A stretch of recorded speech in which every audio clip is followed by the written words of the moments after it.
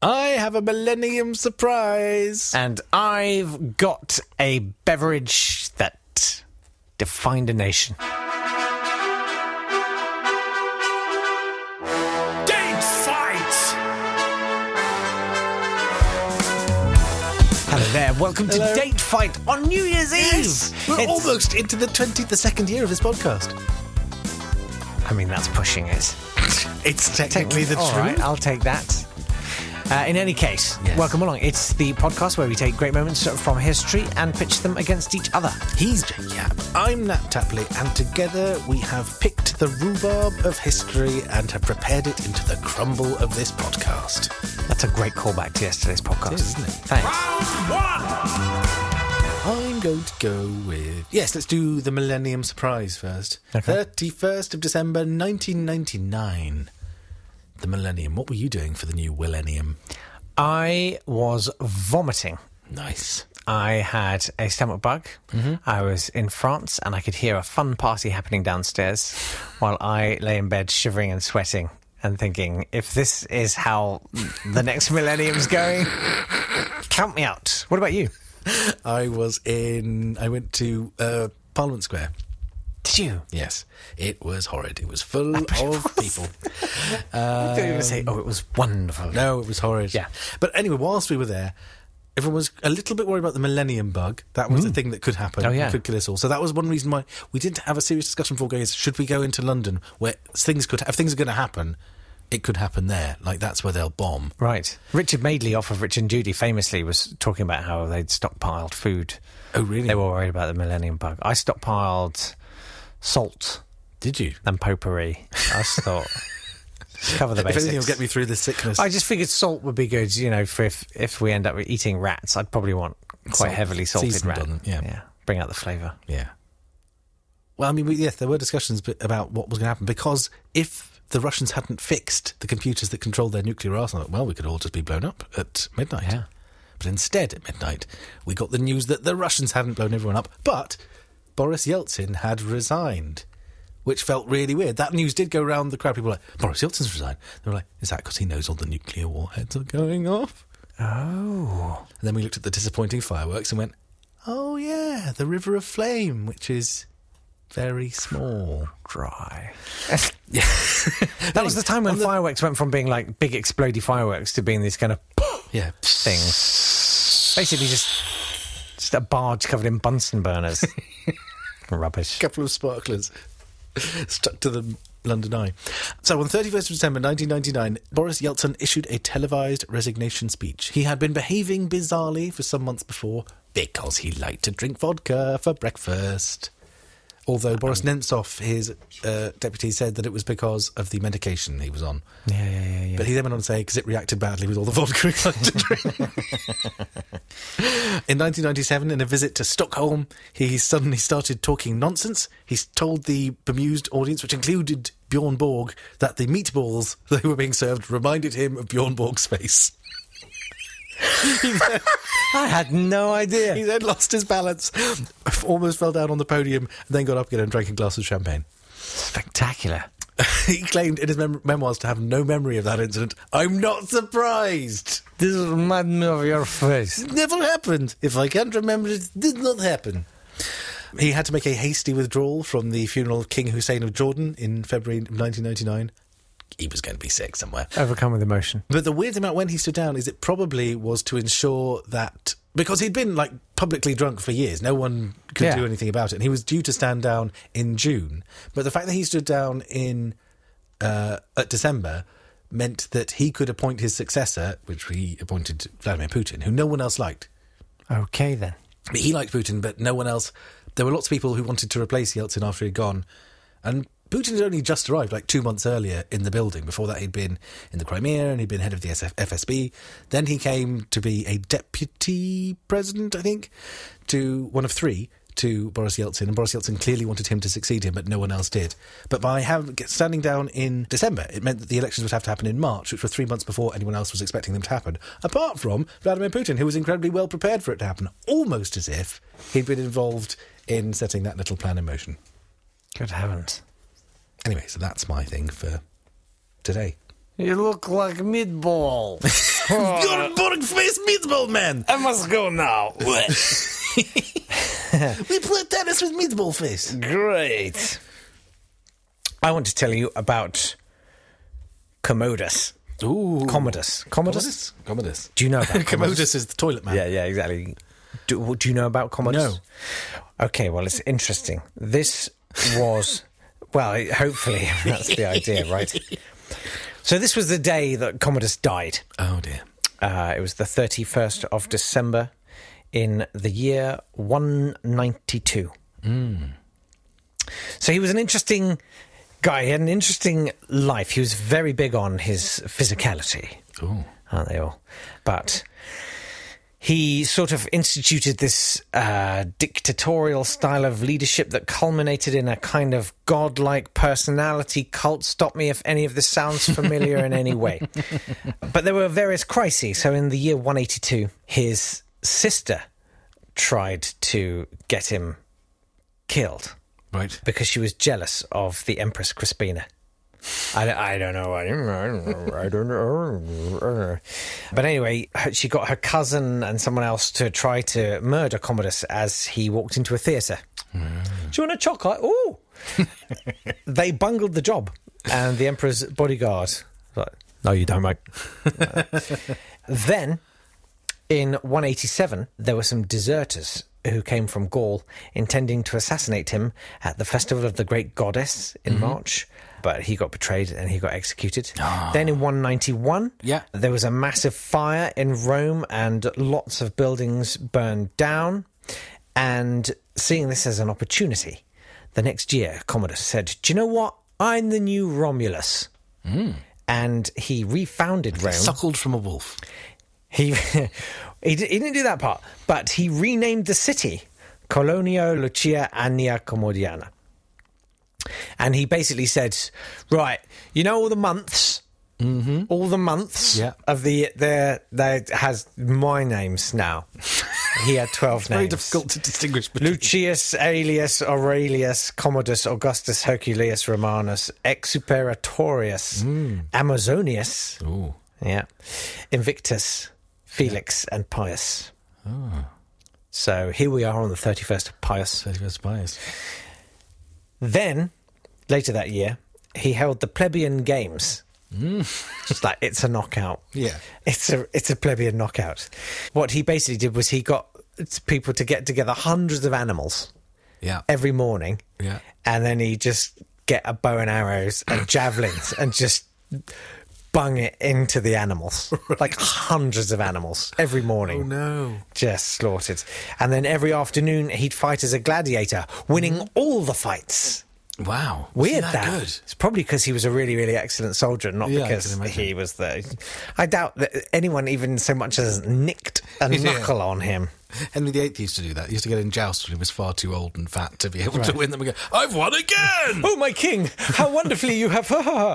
So that was November. And then in December, the 31st, Marcia, his mistress, poisoned him.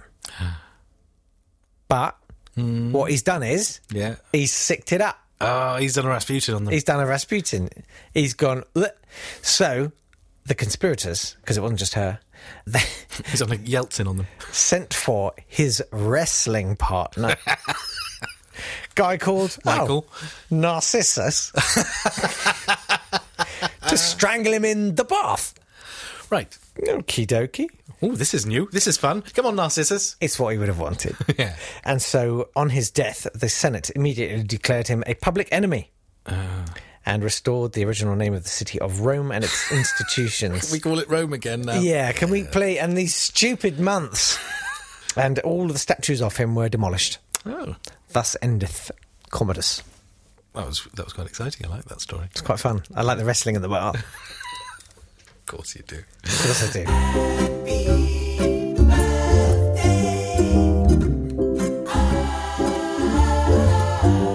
Happy birthday to Simon Foreman. The Elizabethan Rasputin. He was an astrologer, occultist and herbalist, active in London during the reigns of Queen Elizabeth I and James I. However, his reputation was severely tarnished after his death when he was implicated in the plot to kill Sir Thomas Overbury. Astrologers revere him to this day. Everyone else thinks he was a nutter. Happy birthday to Val Kilmer, which is short for Valuable Kilmer. I don't know what it's short for. Valet parking Kilmer. Valet parking. And also happy birthday to Donald Trump Jr. He's like Donald Trump Sr., but younger. He helped launch Trump Mortgage in 2006, which collapsed within 1 year. In 2010, he became a spokesperson for Cambridge Who's Who, a PR firm that had received hundreds of complaints filed with the Better Business Bureau. So he went back to work in the Trump Organization and to appear as a guest judge on The Apprentice. He's currently listed in Wikipedia as businessman. He is Fourth generation businessman, it says. I'm like, that's not a thing you can be. That's if you inherit your wealth, you're no longer a businessman. No. You are just a person who inherits wealth. There are first generation businessmen and everyone else is just parasites. I mean, it's like you take his father's lack of self-awareness and multiply it somehow, as if that were possible. It sort of feels like, couldn't you just, like, take him to a playground or something? You know, they're sort of just trying to find diversions for him, you know, little distractions, so they'll just give him some companies to run into the ground or whatever. Oh, happy days. His first year after university he spent as a bartender, and then he came back to head up the building of the Wall Street building in the Trump Organization. Good Lord. Because that is the perfect experience for that. That's the birthdays. Happy birthday, Donald. Why is it that Americans love the kind of dynastic thing so much when we have a dynastic thing and we're like, yeah, whatever? I think it's because we have one that rules us and we're like, oh no, that's a terrible idea. Yeah. From the moment we're born, we know you can't be king. Yeah. You can't be the king. But we love your William and Harry. Yeah. I love my... Yeah. Happy Death Day. Let's do the death days. Happy Death Day to Robert Boyle. He invented Boyle's Law. He was a chemist. He's 17th century What is chemist. Boyle's Law? I don't know. It's something to Is do it with like science. Foyle's War? Yes. It's exactly the same as that. Okay. Let's talk about another chemist. Happy Death Day to Alice Ball, an African-American chemist who developed a cure for leprosy, or a treatment for leprosy, but who died at age 24. Crikey. Also, Happy Death Day to performance artist Lee Bowery, who I just imagine painted all different colours somewhere in a big Andy Warhol party. Round two. I've got one for you. This is the 31st of December, 1759. Yeah. And an Irish fella Oh, yeah. by the name of Arthur. Arthur Guinness. Oh, yeah. Literally, Arthur Guinness. I'll have an Arthur Guinness. Oh, for goodness, please. Signs a lease at £45 per annum and starts brewing Guinness. Guess how many years that lease ran for? 200. 9,000 years. A 9,000 year lease. What happens if he wants to get out of it? That's Well, he assuming has to that- pay all of the rent. Presumably, I mean, you're betting people will like beer for the next 8,800 years at that point. Well, I mean, it's got form. Yeah. It's got form. Not 8,000 years worth of form. Yes, it has. What, ancient Egyptian, that's what, maybe 6,000 BC? I mean, not, yeah. I like the idea. I mean, I'm assuming they'd been tasting the product when they were drawing up the lease, right? And they're like, this is fantastic. I tell you what, this drink, in 9,000 years from now, I swear to God, people will be drinking. I'm make out the lease for 9,000 years. I'm going to give you this place for 9,000 years because it's the best drink there's ever been. That's what I reckon happened. I've got some facts about Guinness for you. Yes. So, a pint of Guinness contains as much iron as a hammer.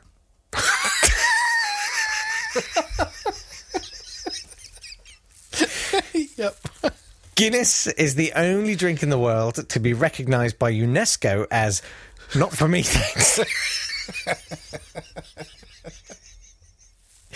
The original handwritten recipe for Guinness is kept locked up in Gwyneth Paltrow's vagina, where the steam keeps it at a constant 98 degrees. And Guinness is enjoyed by many marsupials, including phalangeriforms, opossums, wombats, and quokkas. So that's Guinness. Lovely. I've learnt so much today. Oh, man. Let's go to the 31st of December. If it's a massacre, I will massacre you. If you bring it down off the back of that. 1600. Oh. East India Company gets its chance. I can do this one as a sort of, I can flip it. Mm-hmm. The East India Company gets its charter, leading to a huge period of British dominance in the subcontinent. Or I could admit that it was actually a terrible thing for most people involved. Was it a 9,000 year? It wasn't a 9,000-year lease. I believe it was a perpetual lease. Perfect. When they got it. So it took them 203 years to really get up to the proper East India Company as we know it, by which point it had a private army of 260,000 people administering corporate justice across the subcontinent. The East India Company... that's bigger than... It was twice the size of the British Army. The British Army was half the size. Do you think it reached a point where actually the British government were like, OK, mate, yeah, have whatever you want? Well, no, but they were over there. It was the Navy you had to... They didn't have a decent enough Navy to bring anyone back here. OK. The revenues from India at that point were £13 million a year, which is about £225 million a year now. So, actually, probably not even worth it. They made it worse. I know.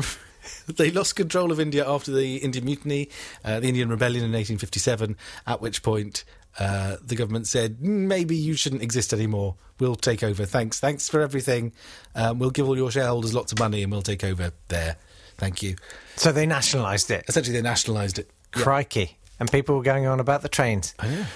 So there was lots of widespread looting and corruption. Clive of India took a huge amount of wealth out of India, and his new taxes he imposed led directly to the Bengal famine of 1770. India was known as the Bird of Gold in the West because it was the richest part of the world when the British arrived. It was no longer the richest part of the world when we left. Oh, man. Thanks a lot. I could do some fake India facts. No. I think that's a bad idea.